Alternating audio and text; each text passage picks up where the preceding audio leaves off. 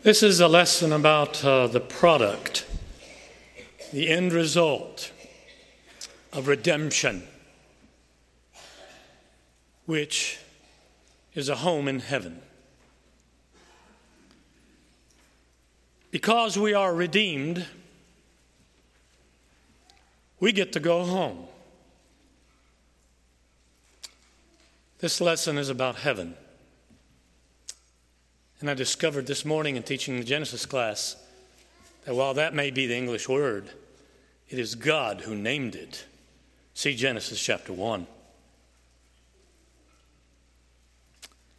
This lesson was inspired by a song that was made into a movie, which opened last weekend. So my departure point is Hollywood and in the world of contemporary Christian music. But it was informed, this lesson was, by a great study by Brother Wayne Jackson, who gets this information from Scripture. So I'm not original in anything I say today, but I do hope that it's meaningful to you. It was meaningful to me as I put this lesson together. It starts with, I can only imagine. These are the not inspired in the sense that they are not a quotation directly from the Word of God, but they are the title and they are the main refrain of a song that has become very popular in the last 17 years. This lesson ends with inspired words of 2 Corinthians chapter 4 and verse 14 that were read a minute ago, knowing that he who raised the Lord Jesus will raise us also with Jesus and bring us with you into his presence. The band's called Mercy Me, but actually it's his lead singer that's the main songwriter for the reason for their success, financial and musical success. It dates back about 17 years ago. Maybe you've heard it, maybe you haven't, but since 2001, it is known and has been renowned again because of the movie as the best-selling single of all time, in particular in the generic area of contemporary Christian music. That is a recent genre, hasn't been around for a long time. It's only been around for a few decades, but it has made an appearance, a splash, and I think I mentioned before, while there are issues with instrumental accompaniment to praise music, there's an issue with that. That said, it has been also a blessing in the sense that at least it's good alternatives to some of the, trash that's on the music waves. I'm not talking about the melodies or the beat. I'm talking about the words, I'm talking about the lyrics.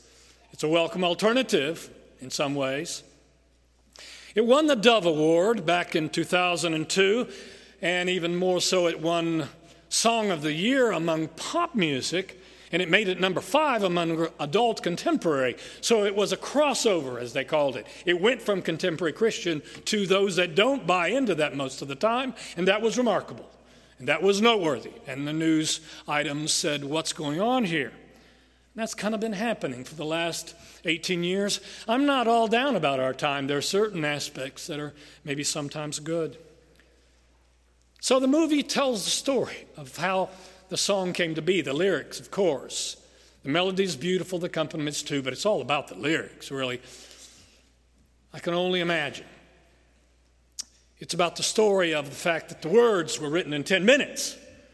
That's how fast some creative people can do things that make a gigantic splash within our culture. But the story was written over a lifetime, that of his and that of his dad's and their relationship, which was not good from the beginning.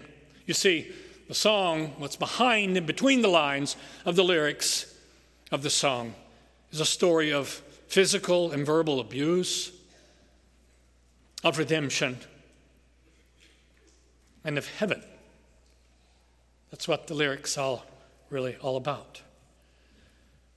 Hollywood Reporter came out this week with Amazed. The movie about the story, about the song that was so big 17 years ago, still being played significantly, made $17 million last weekend in our movie theaters, and I don't know what it did this weekend. It'll probably be less, but still. You see, the genre of faith-based movies only grossed about $200 million once upon a time. The 90s were a bad decade. There weren't very many. something like 16 at the most. And then suddenly, at the turn of 2000, some say that it was September 11th, that a lot of people turned back to prayer, and they turned back also to faith-based themes after we were attacked on our own soil. I don't know if that's true. If it's so, it didn't last very long. People have turned away from prayer again, it seems to me, but maybe not. I hope not. But movies have continued to rise, and this year there's an extravaganza of movies. Now, you can't always trust Hollywood. Watch out, they take liberties. They don't believe in inspiration for the most, so they take liberties with stories. There's one coming out of Paul. I want to see it. He's one of my favorite heroes of the Christian faith. I want to see what the movie makers do with the figure of Luke, who is with Paul in Rome at the end of his career, right before he's executed. See the letter of 2 Timothy, right? In the year 65 AD approximately. You have to make up some of the conversations, but do you stick with what we do know from inspired and protected Word of God? That's the question. The income from faith-based movies now has grown to $5 billion. From $200 million to $5 billion. So it's Hollywood goes where movies are, where money is. So they're not always sincere. Their sincerity lies tragically with the bottom line many times. But I welcome. So I went and saw it last Wednesday with my wife. And it was encouraging. And it's about heaven. And that is so curious. Why would this society, why would our times be interested in a song about heaven? Why on earth? It's an interesting, in my opinion, anomaly. Maybe you can agree or disagree, but we live in an intensely secularist, growing secular society where most humans, if not many, are turning their back on God, are saying, I don't need him, I don't need his story, I don't need his instructions. I don't need his heaven or his hell. I don't need either one. And yet, the movie surprised Hollywood Reporter in that it grossed enough to make a note. And it's about a reunion in heaven. Because that's what the line is between the lines, between the lyrics. It's curious, it seems to me. It's a paradox. We seem, as I look at what humanity and Western culture in particular has been about most of the time, we seem more interested in hell than we are in heaven. That seems to be the case, at least in my knowledge. Maybe I don't know it all. That's just a joke. But it seems to me we're interested in the dark side. We make a lot more movies about the dark side. In the 14th century, there was a great piece of literature written in not Latin but original Italian vernacular by a guy named Dante Alighieri, and it's called The Divine Comedy. And it was not a book of theology, but it was divided into three worlds, as my Catholic friends would believe it. It's not in Scripture, but that would be hell, purgatory, and heaven. And it was an attempt to describe the afterlife in some way or form. And what the author, Dante Alighieri, wanted the readers of his time in the 14th century, he's a storyteller, you see, was to want to get to chapter 3. It's divided actually into 100 chapters, but it's 3 segments, 3 worlds. It's hell, it's purgatory, and it's heaven. He wants the reader to get to heaven. But most people get stuck in hell. And over the last 600 years, most readers don't get past hell. Hell seems to be more interesting. Heaven is esoteric, it's strange. It seems like we don't know that much about it, so we know a lot more about hell. And how interesting that a modern-day theologian by the name of William Shedd, who wrote a work of dogmatic theology. This is not literature, made-up literature. This is theology based upon Scripture, supposedly. He has 2 pages on heaven and 87 pages on hell. I'm not saying there should be less pages on hell. I'm saying it seems to me there should be more pages on heaven. If that's where we are, if we're in Christ, if we're redeemed by the blood of the Lamb, seems to me we should be talking about heaven. That should be the emphasis that we have. It is clear to me that this is something I can say from the very beginning. No one has ever been there. and come back to tell about it. There are fictional stories of epic heroes who go into the underworld, the world of the dead, and come back. Those are in all the epic poems of ancient culture. But a story of somebody that goes to heaven and comes back, now that's not there. It's not even in Scripture, of course. Just to mention a couple of instances where you and I might be tempted to say, okay, what's going on here? The Apostle Paul mentions in one of his letters, 2 Corinthians chapter 12, verses 1 through 10, he mentions and he talks about himself in the third person. I know a man who once, 14 years ago, he even tells you when in his life, he's about 47. It happened about in the year 37, 36, 34, I don't know. But somewhere about 14 years before, he says, had a vision, and I went into the third heaven, it says. But he tells you, I don't know if it's in my body or not. He says it twice. What he's trying to tell you is, it felt like I was going there with my body, but he says it was a vision. And he's trying to say, look, I had visions like that, and maybe you haven't, but I'm going to boast about my weaknesses, not about my visions. That's what the rest of the context says. But he says, I had a vision, and I was caught up into the heaven, and I heard things that I cannot express, not with human words or human expressions. Of course, you may remember Stephen, too. Acts chapter 7, verse 55. He gives us a great history lesson, and then he says, and you are just like your parents and grandparents, stubborn.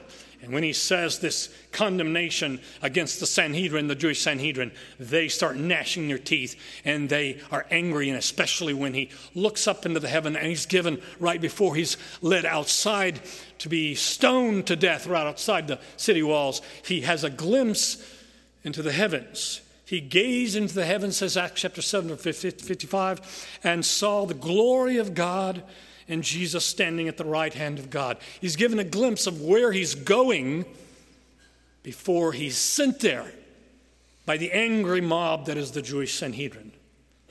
No one has ever visited heaven and returned to tell of the experience. Heaven is also called sometimes, there are many terms, I chose not to go with all the terms of use, celestial realm. And there have been, however, bogus claims. One to mention is what our Adventist friends tragically espouse to, because Ellen G. White said she went there and came back, but that's bogus. Nobody has ever been, not Paul, not Stephen, and not Ellen G. White. And what we remain with is this. There's so much that we can only imagine, but there is some that we can know. We can know about heaven. And all that we do know from heaven is not from an inspiring song or man-made literature, as poetic and as good as it may be, but it comes from Scripture with a capital S. Inspired, protected Word of God. That's where you and I are going to find what we can know about heaven. But of course, the number one question for 7.3 billion people here on earth, is heaven really there? Is it real? And there are at least three ways in which you can approach this very quickly. You can look at it from simply the logical point of view, because for most people, of those 7.3 billion people, starting quoting Scripture on this will not do. So let's just look at it from a logical point of view just for a second. Really, there are only two possibilities after life. There is something or there is not. There is non-existence or there is existence. There is or there is not. It's A or B. It's yes or no. It's not complicated. If there is nothing, A, non-existence, then you may argue, but it seems to me that this life that you and I are living is a mystery. Unfathomable means I can't figure it out. Why? Why must we suffer? Why must there be war? Why must we lose? You see, this life is an unfathomable mystery if there's no existence after life. It's like a senseless riddle that you can't make sense of. And by the way, there can be no enduring motivation for noble action. Why do good? Why do good to your fellow man? Why be generous? Why be kind? Unless there is a good God up there that created you and I to do good works. Why? Why not steal and cheat and lie? If there is nothing after this life, why be generous? Why? Non-existence. There is no life after this life. Just doesn't make any sense. But so many choose it that way. The other option, of course, is B. There is something. And if there is something, then let me go ahead and say, if there is something, then it explains why most human beings, all human beings have had in them embedded not a blank slate, but a sense of oughtness, which means you ought not to do that. That is instructions embedded by God in your soul. We are not a blank slate. We have instructions within us. We can suppress them, we can fight them, we can ignore them. We have free will, and tragically we can do that. One of the greatest trials of all of human history happened in the city of Athens, Greece in 399. I referred to it before because I'm intrigued by the pagan teacher/philosopher by the name of Socrates. He took hemlock. It's a real death and a real life and a real trial. And it's all recorded by Plato, who was one of his disciples that cried when he was sentenced to death, and he took the hemlock. And during his trial, he acts as his lawyer, and he puts before them, they are threatening him, you need to shut up, you need to be quiet, stop teaching that stuff, we don't like what you're teaching. And he says, look, you're threatening me with capital punishment. You threaten me with that which you're scared of, because you haven't figured out the question yet, the answer. Is there life after death or not? If there is, are we responsible in the afterlife for that which we do here on this earth? He says, I'm good with the question and the answer. I can live with myself. You're the ones that have the problem. You haven't addressed the question. If there is life after death, then surely you know that you ought to be behaving differently. You ought to be talking and living and doing things differently than what you're doing right now. Pascal was a French philosopher of the 17th century, and he said, influenced by a Christian context, of course Socrates was in a pagan context, which makes it so amazing.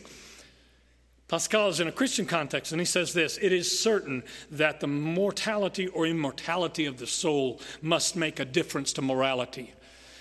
If we are immortal, if there's a soul, if we transcend, then how we behave, our modus, our morality, how we act does make a difference on our afterlife. But let's just keep the logic one more time. If there is something after life, there have to be two destinies. You can call them hell or you can call them heaven. You can call it whatever terms you want. You can soften them or you can beautify them, whatever you want. But there have to be, if there's life after death, two destinies. You see, if the future is entirely bad, if all of us are going to an afterlife that is bad, then what is the incentive here on earth to do good? On the inverse, if the future is entirely good, if everybody is going to be saved, if everybody's going to heaven, if everybody, no matter what they do, what they say, who they are, why, again, wouldn't you act wickedly if all of us are going to heaven? Those are questions that are not from Scripture, but from logic. It only makes sense that there's a heaven. And of course, there's a heaven, there's the opposite of that too. But that's not what this lesson's about. Is heaven real? Here's the history of heaven in one quick slide. You see, all human cultures of all times have always believed that there was a superpower that ultimately was responsible for this universe. And that is an innate idea of all cultures. There are no atheistic cultures ever in the history of mankind. We are the most secularized, believe there is no God culture ever to exist in the history of humanity. But like all cultures said there's something up there, all cultures always said too, like the Egyptians, for example, there's something after death, life after death. The Egyptians built 480-foot high pyramids as tombs to their greatest leader, pharaohs, because it was the hinge between this life and the afterlife. That's why they built them like that. The Greco-Romans believed there was life after death, but they called them a gray area called the Elysian Fields. The Native Americans said, happy hunting grounds, talking about a place over there where hunting would be good and better and easy. That was a euphemism for life after death. Let me bring us to something a little more reliable. Patriarchal times, wherever Job lived in third millennium before Christ or something like that, dealing with, now why exactly am I suffering? Why do we human beings have to suffer? He states very clearly, Job chapter 3 and verse 17, he comes to the conviction in the realm beyond death, there is life after death, where the wicked cease from troubling and the weary are at rest. There is life after death, and there are two different destinies, says patriarchal Job. Embedded in the ancient cultures and ancient writings is the fact that, there are future rewards and there's future punishments. It's there. You can't take it out. Heaven. That's really the one I want to deal with. Is heaven real? The biblical side. The Bible is the piece of literature that contains the clearest and most certain arguments. Yes, there is a heaven. And you don't have to imagine everything. There are a few things you can know. What's interesting is that I found in Paul, haven't noticed it before, 2 Timothy chapter 1 verse 10, that in a sense implies, listen, if you're going to read the Bible, and you need to, the Old Testament may contain a few less things about heaven than the New, because, here it is, Paul says in verse 10 of chapter 1, life and immortality have been brought to life through the gospel. It's as if when the gospel, the good news, came to be, when Jesus was the last piece of the mosaic, the puzzle that was put together in the plan of salvation of God, that suddenly heaven became clearer. When that puzzle piece was put there, placed there, when the Son of God became man and came down to earth. But think back to the Old Testament. Abraham. This is quoted from the wonderful chapter of Hebrews, chapter 11, where a Jewish writer, Christian Jewish writer, looks back at the Jewish patriarchs. And of Abraham, he says, he looked for the city that has the foundations, whose builder and maker is God. No, he's not talking about Ur, where Abraham was brought out of. And no, he's not talking about any city that he established in the promised land. He's talking about heaven. Abraham. Patriarchs are said in Hebrews chapter 11 to have died in faith, confessed that they were pilgrims. We're just passing through here. Passing through on the way to where? Heaven. That's where. Just passing through. They desired, the patriarch, says Hebrews 11, a better country. Better than what? Better than this one. Better than any country here on the face of this earth. A place that God, from Hebrews 11, prepared for them. A place that God prepared for them. Moses lived in the most beautiful city in the world.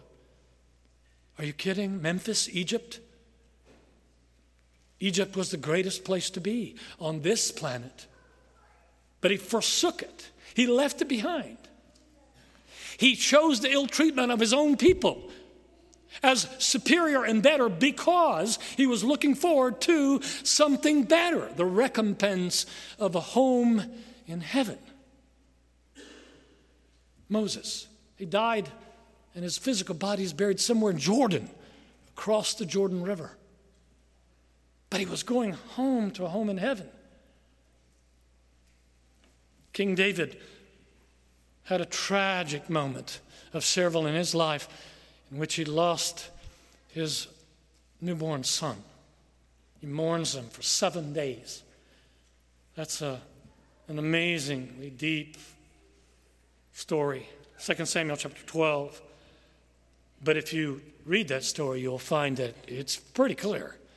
David believed that he would see his deceased baby in a better place than this one here on earth. Jesus, of course, speaks left and right about heaven. Maybe that's what Paul meant in the letter to Timothy. It became even clearer because God came down to earth and he spoke of heaven. Matthew chapter 5 from the Sermon on the Mount. Blessed are those who are persecuted for righteousness' sake. There's this kingdom of heaven. The kingdom of heaven begins here on earth, but it is culminated in life after death. The kingdom of heaven is here and, more importantly, there, because it goes on to say, rejoice and be glad, for your reward is great in heaven. For so they persecuted the prophets who were before you. The prophets are dead, but heaven is their reward. Matthew chapter 6, still in the Sermon on the Mount. Don't lay up for yourselves treasures here on earth, where moth and rust destroy, and where thieves break in and steal. But lay up for yourselves treasure in heaven, where neither moth nor rust destroy, and where thieves do not break in and steal. Where your treasure is, there your heart will also be. Lay up, store up for yourself a treasure in heaven. In the Gospel of John, chapter 14, Jesus said, I promise, Terry. I promise. This is God making a promise. I'm preparing a place for you. In my Father's house, there are many rooms. We only understand things in spatial terms, so we understand rooms. How many rooms does that house have? So since you understand only rooms, I'm going to put it in your terms. In my Father's house, there are many rooms. If it were not so, I would have told you, and that I go to prepare a place for you. And if I go and prepare a place for you, I will come again, and I will take you to myself, that where I am, you may be also. Of course, I know what my skeptic friends say. They say, well, there you go.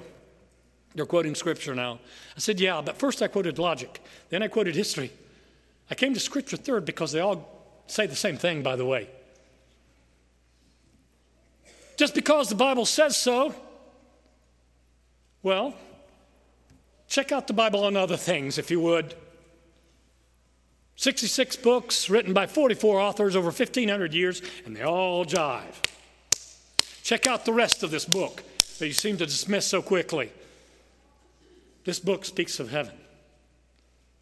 This book says Jesus, God promised. It's a pledge. And the pledge of heaven in the Bible only as good as the credibility of this ancient text itself. And since this ancient text is the most credible thing you're going to find on the face of the earth, the pledge, the promise of heaven is true too. But let me list in the final part of the lesson just a few reasons why heaven is so dear to me, maybe to you. Why is heaven dear? Because we get the rest. Revelation chapter 14 and verse 13. Blessed are the dead who die in the Lord from now on. Blessed indeed, says the Spirit. John is the spokesperson for Jesus here, and he's for the Holy Spirit in this case.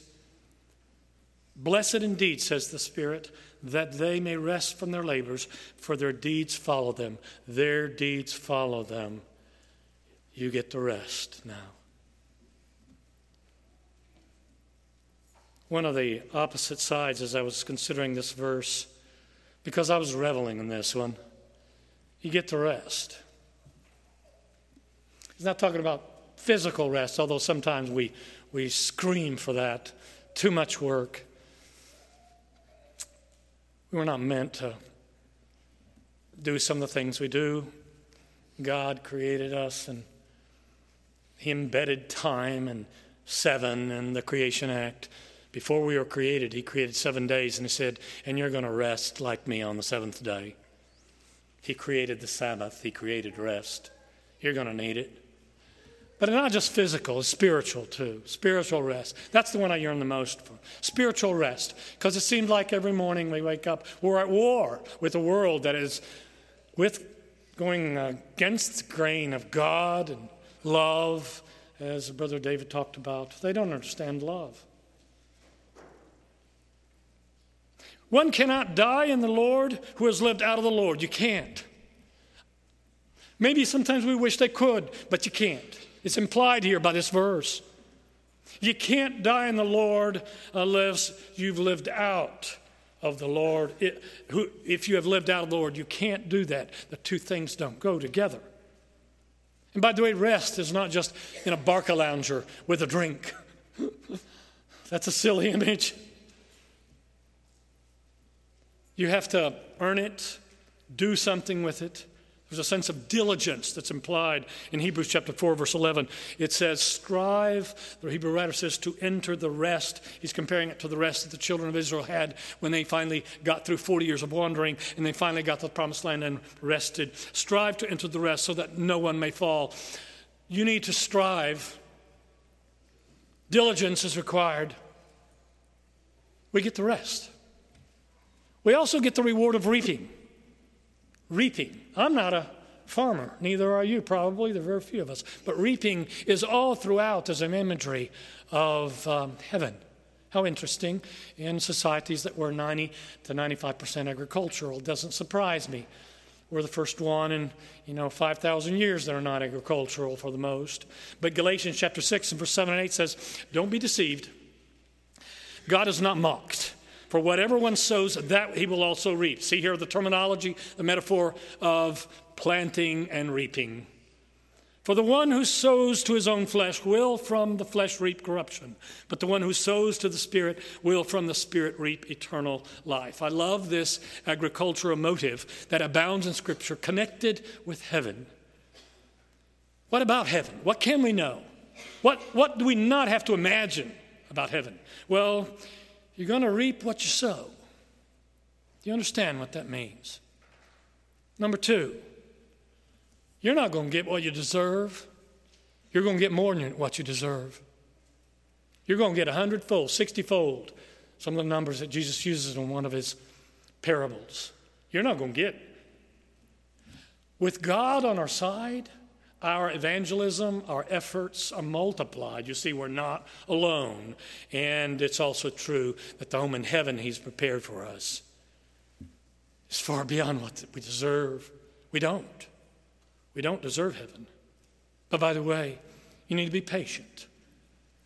There are days when I'd like to go home now, today. Because it's just enough of the suffering and pain. Not personal, but maybe people near you and troubles and issues. But God says, like a sower needs to be patient, so do you. In due season, you will reap what you sow. I love heaven. It's so dear to me because it's the realm of righteousness. And I'll just start a list here and quickly call it to end, but you can complete the list. It's going to be a realm of absolute goodness. It's going to be continuously, forever. How do you understand that word? How do I understand that word, Terry? What does forever mean? I don't understand forever. But it's forever going to be goodness. It's going to be inhabited, that world of heaven, by the Godhead. See Revelation chapter 4 and verse 8. The angels are going to be there that have now rebelled to him, of course. Luke chapter 9, verse 26. And all the just who have been perfected by the blood of Christ. Hebrews chapter 12, verse 23. I started trying to make a list. I couldn't get it all on one slide, so I cut it. What's not going to be there? Because that's who's going to be there. There are going to be no prisons, no need for them. There's not going to be any police, not going to be any criminality. There's not going to be any opioids, no prostitution, no drugs,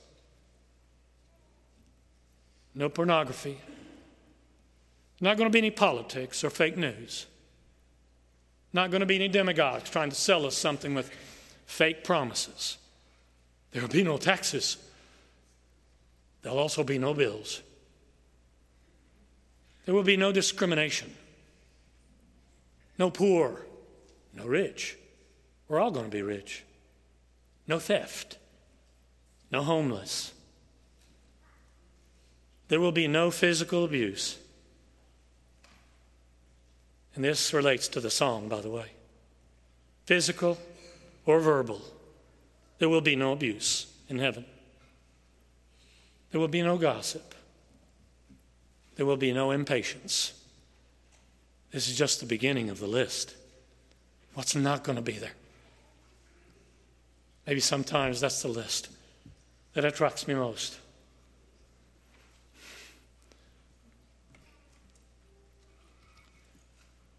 It's a region of responsibility too, though. It's not just a place of recreation and retirement. I noticed this in one of the renditions, translations of Revelation chapter 2 and verse 3, part B, the second part of the verse, because it says, it gives you a picture of heaven, God on his throne. The throne of God and the Lamb will be in it.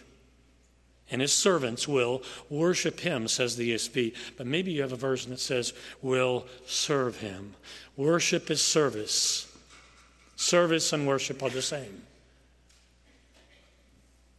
It will be a place where we'll be happy, joyful labor, and yet will be rest. Maybe I'm reading too much, but I'm trying to see what I don't have to imagine, because it's there in Scripture about the place where I want to go, where I hope you will be. Heaven. It will be a place where we're still going to be responsible, and our free will have allowed us to benefit from this great reward that God prepares for us. But one more, and the lesson's yours. It's a place of reunion and recognition. Maybe you're going to have to absorb this one, but it seems to me that in Genesis chapter 25, verse 8, when it talks about the death of Abraham, it says, and he was gathered to his people. Now, you see, I know that verse does not mean that he was buried in Ur, because he wasn't. And his people were in Ur. His physical descendants were in Ur. And his physical descendants were not where he was buried in Palestine. So what does it mean when it says he was gathered to his people? Are we going to know each other in the heavens?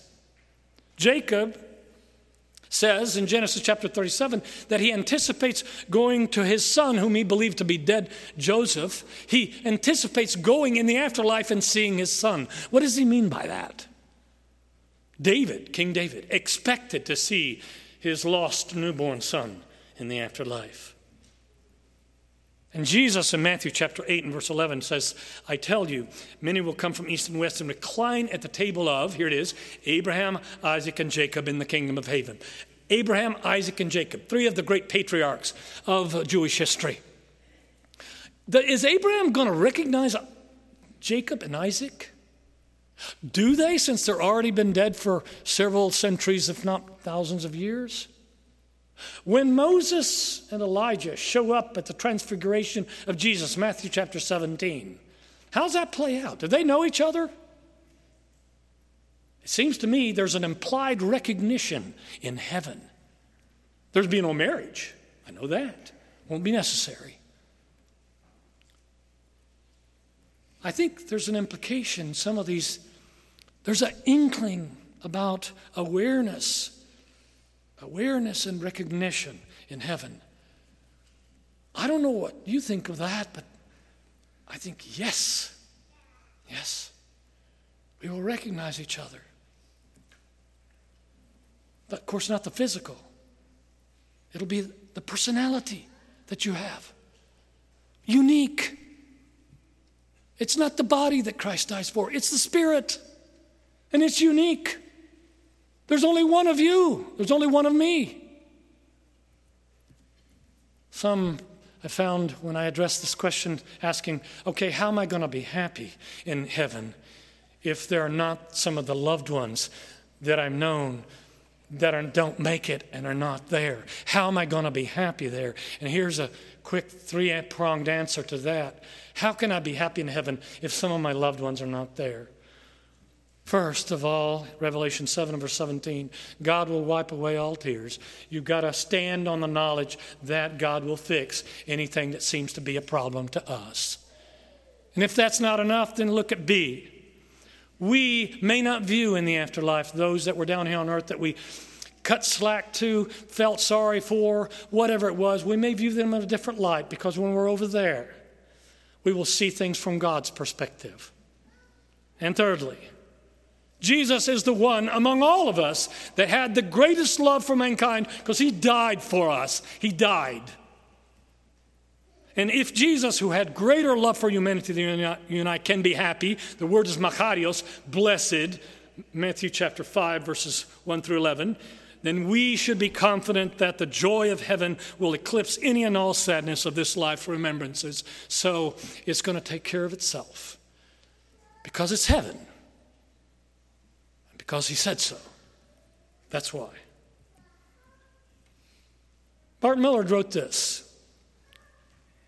The first time he actually performed it was in 1999, but it was made big in 2001. 2.5 million sold to this point. That's double platinum. This is not inspired, so I'm shifting, but it's inspiring. I can only imagine what it will be like when I walk by your side. I can only imagine what my eyes will see when your face is before me. I can only imagine. I can only imagine when that day comes, when I find myself standing in the sun. I can only imagine when all I would do is forever worship you. I can only imagine. Those are the two stanzas in which that which follows next is the chorus. But by the way, please read between the lines what is the backdrop to these lyrics. He had just spent months seeing his father die, and his father had come away from abuse to restored relationship, redemption. And so he was saying, in between the lines, can't wait to get to heaven because I think I'm going to see my dad there again, the dad that I saw in the last few months. Surrounded by your glory, what will my heart feel? Will I dance for you, Jesus, or in awe of you be still? Will I stand in your presence, or to my knees will I fall? Will I sing hallelujah? Will I be able to speak at all? I can only imagine. I can only imagine. Mr. Bart is yearning for redemption, for reunification with his Father in a place called heaven. What Paul, inspired by God, said about that is this: you don't have to imagine. Knowing that he who raised the Lord Jesus will raise us also with Jesus and bring us with you into his presence. You can know. You can know heaven. This was a lesson about heaven. If you're in Christ, if you're redeemed by the blood of the Lamb, it's your home. It's where you're going to go. We're just passing through. If you're not in Christ today, we want you to go with us. God sent his Son just for you. Come, oh come. That's what we're going to sing. Let us stand and sing.